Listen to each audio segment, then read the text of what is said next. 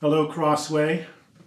And in fact, just a very warm hello to each and every one of you, from the youngest all the way to the oldest. I'm glad you're tuning in. In fact, I want to say thank you. I'm sure I'm speaking for all of us, just to say thank you to Pastor Moore and to his daughters, Mariana and Madeline, for leading us in worship. In fact, if you haven't benefited from that yet, you'll want to make sure to plug into that video and let the Moore family help you in worship this morning. So here we are again in our third week of this alternative to our gatherings on Sunday morning. And I have to tell you, I'm still trying to get used to talking to a camera and imagining your faces there instead of seeing them all in front of me. But nonetheless, we're glad to be able to connect in this way. I do want to tell you, it has been so encouraging to me to hear back from you. Your emails have been very encouraging and in some cases just downright entertaining to hear your own experience of watching these videos on Sunday mornings. In fact, let me just share with you a couple of these. This past week, this came very soon after this family must have watched the video. This is from Sunday just afternoon. This is from Christy Beam. Here's what she says. Thanks for your sermon today, Pastor Mike. I thought you'd enjoy hearing about how family church went for us.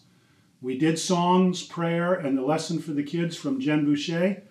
And while they colored their pictures, we listened to your sermon. At one point, when you addressed the listener as Christian, Jacob, who has a cousin named Christian, started cracking up and saying, I'm not Christian, I'm Jacob. Then we got about 3/4 of the way through the sermon before we started to be climbed on. Not too bad, better than I feared it might go. So that's from a young family doing their best to have family worship together, which is just wonderful. And then from the other end of the age spectrum, this is from Rod and Karen Severson, who are part of that wonderful just band of strength that we have in our church, of our seniors in their 60s and 70s and 80s. So this is Rod and Karen. Rod says, thank you all. Karen and I just got out of church, our living room sofa, and are very lifted up, encouraged, emboldened, and thankful for his word and the great worship. You all did a wonderful job. We are hoping for sofas and recliners when we return. I could just hear Rod chuckling when he writes that. And then he says, and oh yes, a cup of tea with cookies beside me. Looking forward to next week. God is good all the time. Rod and Karen. So, and by the way, I also got a few comments about these books behind me.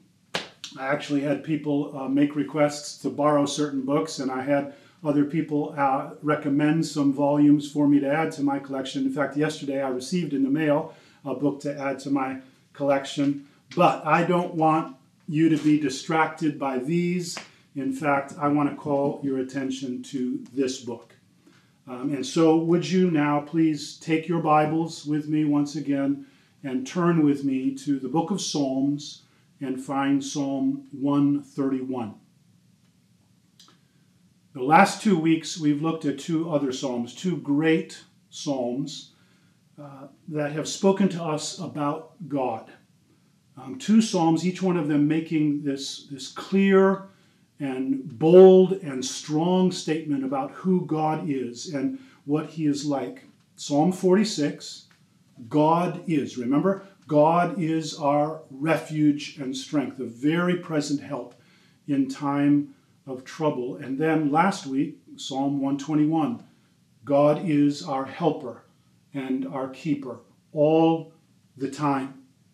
These great psalms that tell us who God is and what he is like. And now this week, I want us to look together at a psalm that actually says something about us and what we're like, at least what God's word calls us to be like.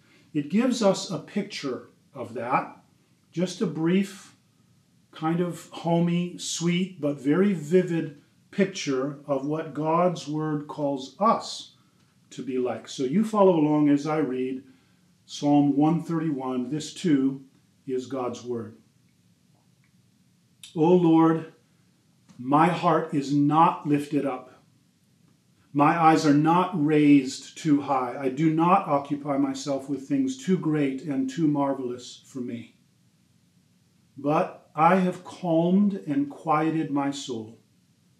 Like a weaned child with its mother, like a weaned child is my soul within me. O Israel, hope in the Lord from this time forth and forevermore.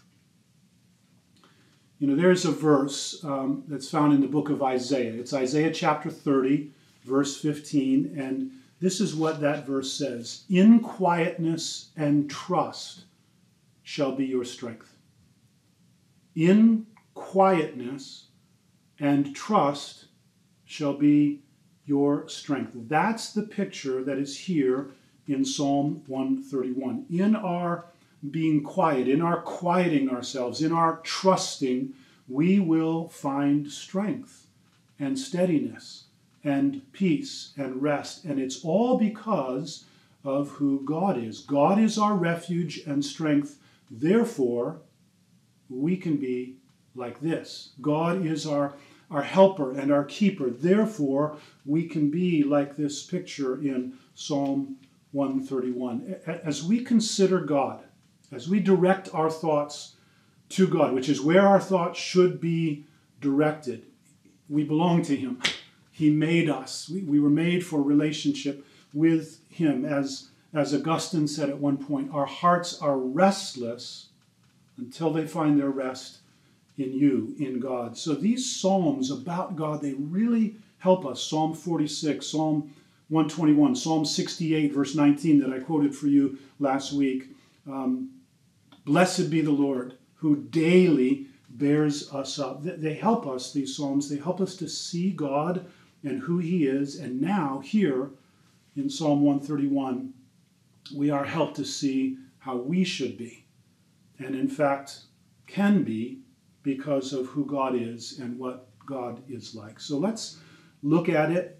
This psalm really has 3 parts to it. Each part has its own verse. So 3 verses and kind of 3 steps that David, this is written by David, King David, 3 steps that he takes. So let's look at where David goes first in this psalm. Verse 1. O Lord, my heart is not lifted up. My eyes are not raised too high. I do not occupy myself with things too great and too marvelous for me. So when we read that, we've got to ask the question, what is David talking about when he speaks about a heart being lifted up, or when he speaks about eyes being raised up? Well, very simply, he's talking about our human pride. He's talking about the pride that likes to exert itself and to exert its sense of being in control, to be in charge, this kind of overweening confidence that we got this, we can handle this, I know what's going on, I know how to do this. What David is speaking about is what another biblical writer speaks of as leaning on your own understanding. You recognize that verse? That's Proverbs chapter 3, verse 5. I think my mother must have included that verse in every birthday card that she ever wrote to me. Proverbs 3, 5 and 6. Trust in the Lord with all your heart and lean not on your own understanding. This is what David is referring to here in verse 1. Leaning on your own understanding. Lifting up your heart in a sense of self-reliance and pride. You know, as I've reflected on what's happening in our nation and in our world with this coronavirus, several things have kind of stood out to me, but there's one thing that has really stood out, and it's how unsettling this is for all of us. I mean, it's unsettling. It makes us uneasy, and I think at least one of the reasons for that, perhaps the main reason for that, is that this is really threatening our sense of being in control, of being able to manage things. Both in us being able to control the spread of this, but also in us kind of being in independent control of our lives and not having our routines and our freedoms restricted as they have been. And I think about that in comparison to other threats that we face to our health and to our lives. I was just curious this past week, so I Googled leading causes of death. And I was a little bit surprised to find out that, you may know this, but that alcohol-related deaths are the third leading cause of preventable death. 88,000 deaths every year in the United States from alcohol-related things. And right now we are at, I think, about 1,700 deaths, somewhere in there in the United States from this virus. And obviously that is sad, and that number is going to go up. But I think about 88,000 deaths every year, and that's the third leading cause. The second leading cause is things related to poor diet, and the number one leading cause of death is the use of tobacco. 480,000 deaths per year in the United States. That's like 1,300 deaths every day. And I can wonder if the reason why we're not so unsettled by those things is that in those things we exercise considerable choice and control. We're still in charge. If we want to drink to excess, that's our choice. If we want to eat poorly, that's our choice. If we want to use tobacco, that's our choice. But this virus is so unsettling because we're clearly not as in control of its effect on us. And the steps that we're trying to take to minimize the spread of this disease are so disruptive to the way that we want to live our lives and to our sense of freedom that we're in charge. We don't like when our autonomy and our sense of self-determination is threatened. And here is this huge thing, this global event that is telling us you are not as in control as you think you are. You are not as independent as you might think. Listen, this tendency to walk around like what verse 1 refers to, with lifted up hearts, pridefully thinking, we got this. That tendency infects all of us, and this idea to have the freedom and have the ability to call the shots and run our lives and be in charge and lean on our own understanding, that infects every one of us. And yet, here is David saying, I'm not going to do that. I am not going to go through life lifting up my heart and raising my eyes. Now, that doesn't mean we don't try great things. You know, when David says, I don't occupy myself with things too great for me, that doesn't mean we don't attempt great things in life. It's simply saying we must remember who we are.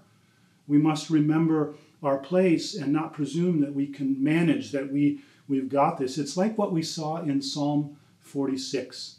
Remember, the nations are raging. They're lifting up their hearts. They're all full of themselves. And God says, you be still and know that I am God. So in this first verse, we see this purposeful turning away from this prideful self-trust, this prideful self-reliance, away from the posture of heart that says, I got this. I can manage this on my own. Well, if that's not the right posture of heart, what is the right posture of heart? What should be the posture of our hearts? Well, let's look at the second step that David takes. Verse 2. But I have calmed and quieted my soul, like a weaned child with its mother, like a weaned child is my soul within me. Do you hear this? The psalmist is purposing to be still. I have calmed and stilled. I've quieted my soul. He is being still and knowing that God is God. And then he gives us this beautiful, very simple, but this utterly profound picture. Like a weaned child with its mother. That word with is actually probably better translated on. like a weaned child upon its mother. Like a weaned child is my soul within me. Because God is who he is, I can be like a child resting peacefully on its mother's lap. Because God is who he is, I can be content. That's the image here, this child resting peacefully on its mother's lap. David is saying, that's what I'm like. That's my soul inside of me, my deepest inner person. That's what it's like for me. I'm at rest. I'm content. I'm peaceful. I'm not worried. I'm not fretting. I'm not raging. Listen, the important thing about this picture is that the child is resting on another person. The child is able to rest precisely because of the presence of that other person. Take away the mother from this picture, and there's nothing for the child to rest upon. The reason for the resting is not primarily that the child has decided to rest. No, the reason for the resting is that the mother is there and the child has learned to rest. Now, I know that David says there at the beginning of verse 2, I have calmed and quieted my soul. I see that, but the reason for the illustration that he uses is to show us that there is a reason that he can do that. There is something, someone to rest in. Friends, you take God out of the picture and you can try to tell yourself all day to not worry. You can try to tell yourself all day to calm down, settle down, be at peace, and it won't make a bit of difference. You will not find peace. The reason there can be a real quieting is because there is a God who is a very present help in time of need. He's a refuge. He's our strength. He is our keeper, and he keeps us day and night. I hope someone's saying amen out there. So parents, think about this. Parents of little ones, when your little one is in one of those rare and precious moments of actually being quiet, when they're still on your lap, when they're just resting and leaning into you and at peace, don't just say, oh, how sweet. Instead say, Lord, I want to be like this. Lord, this is what I want to be like, just like this. I want to be resting and at peace. But now, after sharing that picture, David takes one more step. He now turns to his fellow believers, his brothers and sisters in the Lord. Verse 3, O Israel, hope in the Lord. In other words, what I'm doing, verse 2, I want all of you to do as well. O Israel, hope in the Lord. I mean, this verse 3, tells us something very important. It tells us that what David was doing in verse 2 is not just some self-help. I've quieted my soul. No, it's him putting his hope in the Lord, and therefore he's able to quiet his soul. And here now in verse 3, he calls all of us to do the same. O Israel, O people of God. We could say, O Christian, hope in the Lord. Remember that verse from Proverbs that I referenced just a little bit ago. Proverbs chapter 3, verse 5. Trust in the Lord with all your heart. Trust in the Lord with all your heart. Put your full trust fully in the Lord. Now, what does that mean? What does that look like? Well, it means to trust in his promises. Trust in his promise that he'll provide for you. He who did not spare his own son, but gave him up for us all, how will he not also, along with him, graciously give us everything that we need? Put your hope there. Put your hope in his promise to be your keeper. The Lord will keep your life. He'll keep your coming and your going from this time forth forevermore. Put your hope there. But I want to call your attention to a very specific thing that we are to put our hope in.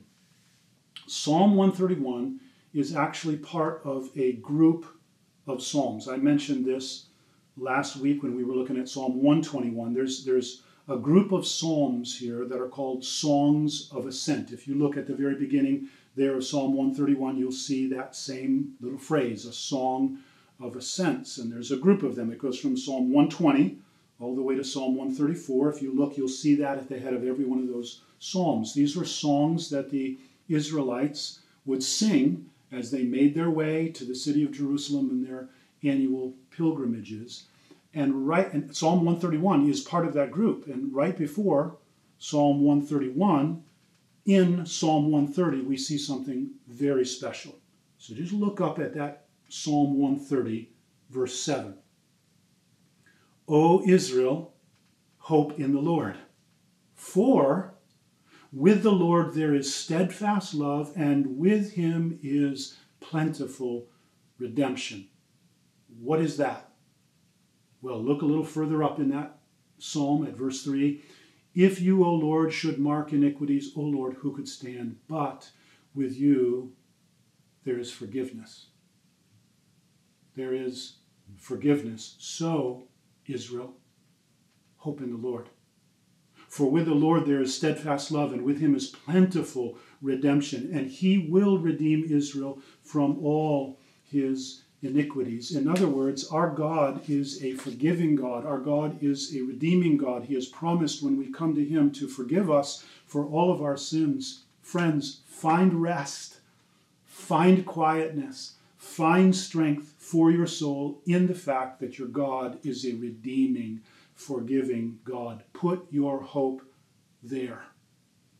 If you are in Christ, God has done this for you. He's forgiven your sins.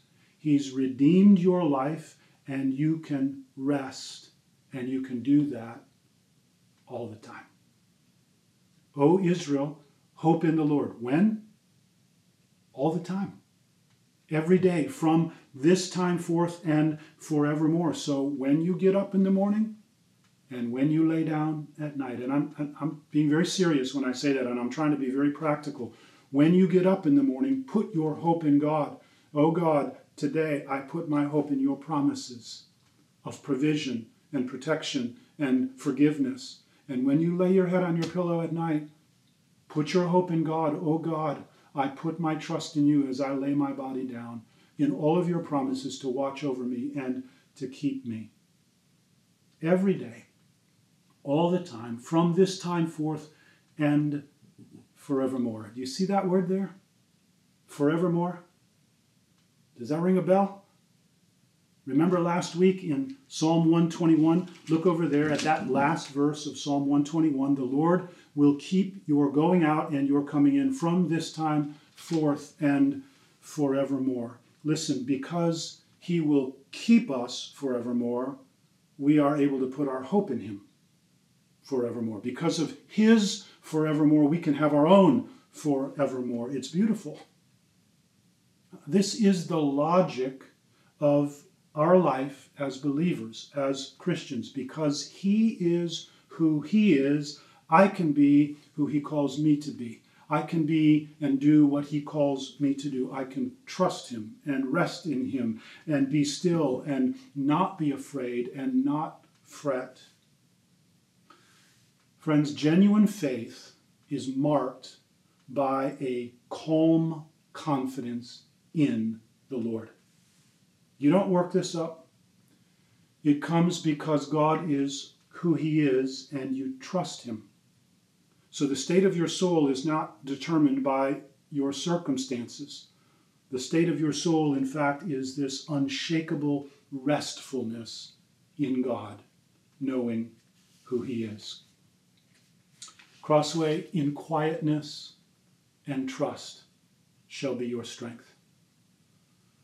Because God is strong, and because God is tender, and because God will never change. From everlasting to everlasting, he is our God. So put your hope in him.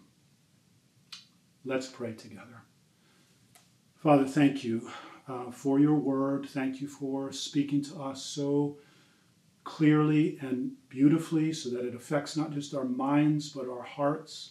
God, we want to be like this. We want to be like David. We want to be like this child. And we know that we have every reason to expect that we can be because of who you are. We've learned over these weeks what you're like. God, thank you for being a refuge and our strength. Thank you for being present, a helper, a keeper. And because we know this about you, we want to be, like this psalm calls us to be, quiet and still, and putting all our trust in you. Father, thank you for your word. We pray this in Jesus' name. Amen. I want to just say a couple things here. I'll touch base with you again midweek via email. I'll be looking for that. But would you please keep praying for us? I want you to know I'm so grateful for our pastoral team, and I'm so proud of them. Every one of them is working hard. They're trying to kind of be creative and make adjustments and stay in touch with you. And there's been a different kind of busyness, a different kind of work, and that makes for a different kind of tiredness at the end of the day. So would you please pray for us, and we will keep praying for you. So God bless you, one and all. We'll talk again next week. Bye-bye.